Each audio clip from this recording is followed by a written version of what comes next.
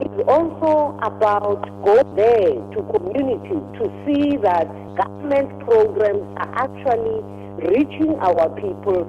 People are understanding what and therefore what in fact they ought to expect from government. What Parliament is expected to do through committee oversight is go out there and really assist and make sure that these things are happening, because the budget is procured from the fiscal, and in fact that budget must go to address the issues for which they were allocated. Just talking about, the media and the media's understanding of the work of Parliament, where exactly do you believe the media is lacking? I think we've been learning in the past year how important it is for us to have an ongoing relationship, working relationship with the media.